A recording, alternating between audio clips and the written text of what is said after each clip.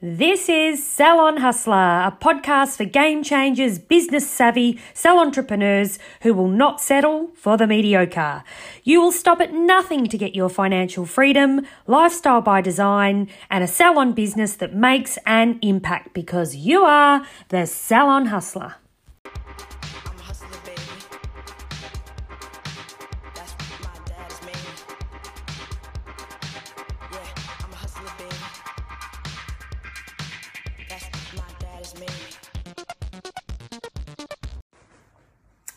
Good morning, everybody. It is Coach Chrissy here joining you on your Friday morning. I am back and I'm really excited to be here. It's interesting because I've been thinking about this a lot lately, but not just thinking about it and having these conversations with my coaching clients, but I have also been encountering challenges in my own business that has made me rethink the way that I actually manage risk. Now, the type of risk that I'm referring to at the moment is resource risk and key person risk. And what I mean by that is if there is a threat to your ability to provide service in your salon, or there is a threat to, I suppose, some responsibilities being carried out by a key person in your business. This is what I refer to as key person risk and resource risk. All right. Now, let me explain this for you because you're thinking, what the heck are you talking about? So resource risk is if something goes wrong in your business, whether it be someone gets sick, someone encounters a life stressor, one of your team members are not able to fulfill their normal duties. Pregnancy is another one. Pregnancy is another challenge that we experience. Challenge from obviously an employer point of view, not necessarily from the employee point of view, that we encounter in the business that I suppose threatens our ability to deliver resource at the rate that we would typically be delivering that, okay? Because there's going to be less resource. We're missing a person. They're not going to be there, so that is an organisational risk because the outputs that we were delivering are potentially going to no longer be there because that person's not there anymore or they're unavailable or something's occurred. So how do I manage this these days? I actually, even though the recruitment world is quite challenging at the moment, I definitely, and during my open and rolling recruitment, I've had an ad rolling for 5 months and I will not stop that ad until I get more than enough people in my business, because that's what this conversation is about. I will over recruit every day of the week. Now, for a lot of business owners, they go, they're even scared to recruit one member. If I need one team member, I will recruit as many as are suitable through the recruitment drive. So if I get 3 high quality candidates, I will hire 3 high quality candidates, even though I only need 1. All right. Now, that's not putting everybody on full time, not from that perspective, but, I'll hire some additional casuals, just depending on how much resource I need or how much additional resource I'm bringing in. Because the reality is, and I'll give you an example during COVID, I needed probably 2 team members and I got 3 during COVID. And what had happened is by the end of COVID, I'd lost 1. 1 hadn't even started during the training and development process. By February, so we opened up to October, by February, I'd lost another 1. All right. And I kept 1, which was the one that I was at, which was great. She's awesome. But had I recruited 1 person that I needed, I would have needed to recruit 2 more times and I would have spent probably thousands and thousands more of dollars trying to rectify those issues because I just went for exactly the amount of resource that I was needing for that time.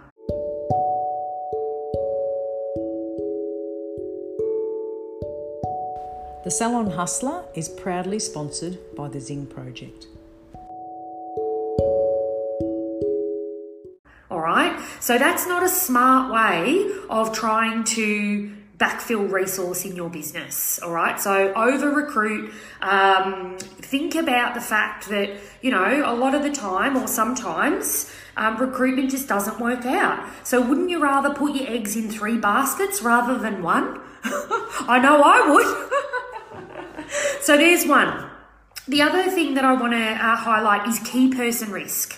Now, this is when one person is responsible for a whole lot of important things that are in your business. So this could be the preference to do one manager or get one manager or have one person managing a whole range of things that are pivotal functions of your business. Dangerous. Don't do it. Now, I learned from my own experiences. I have had key people in my business get pregnant, leave, whatever that might be, and I have been left high and dry, right? So now I don't have key people. I have several people.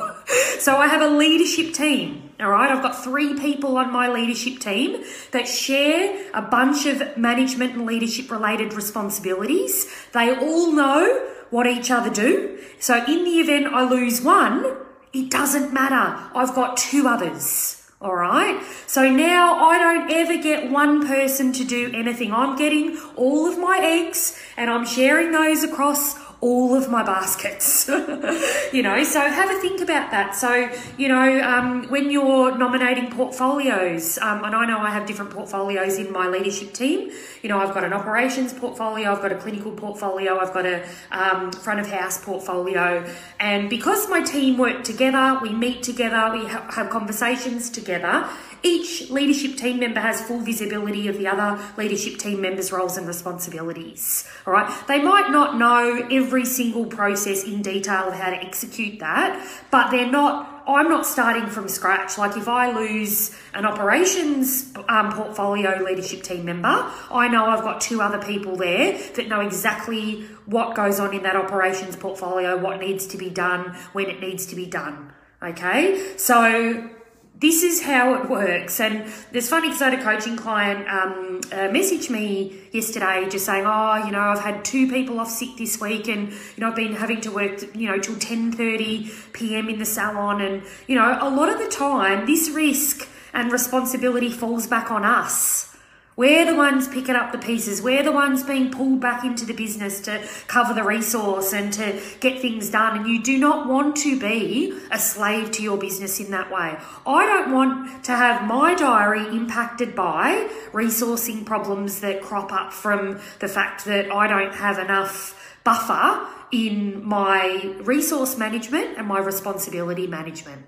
So something to have a think about, guys. I know it can be a little bit scary over recruiting, but trust me, it's always worked for me. It's always, and I'm doing it again. I need one person now, and recruitment's really tight at the moment, but I have managed to potentially get 2. Don't need 2, but I'm taking 2, particularly in this climate. You know, really good, strong quality candidates are hard to come by. So if one walks past my window, I'm grabbing it. I'll make a roll. So there we go, guys. I hope it's been helpful. And yeah, hope it's been helpful. Mwah. I'll chat to you all soon.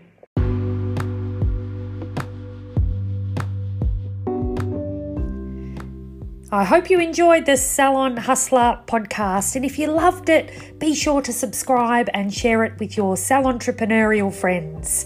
See you next episode.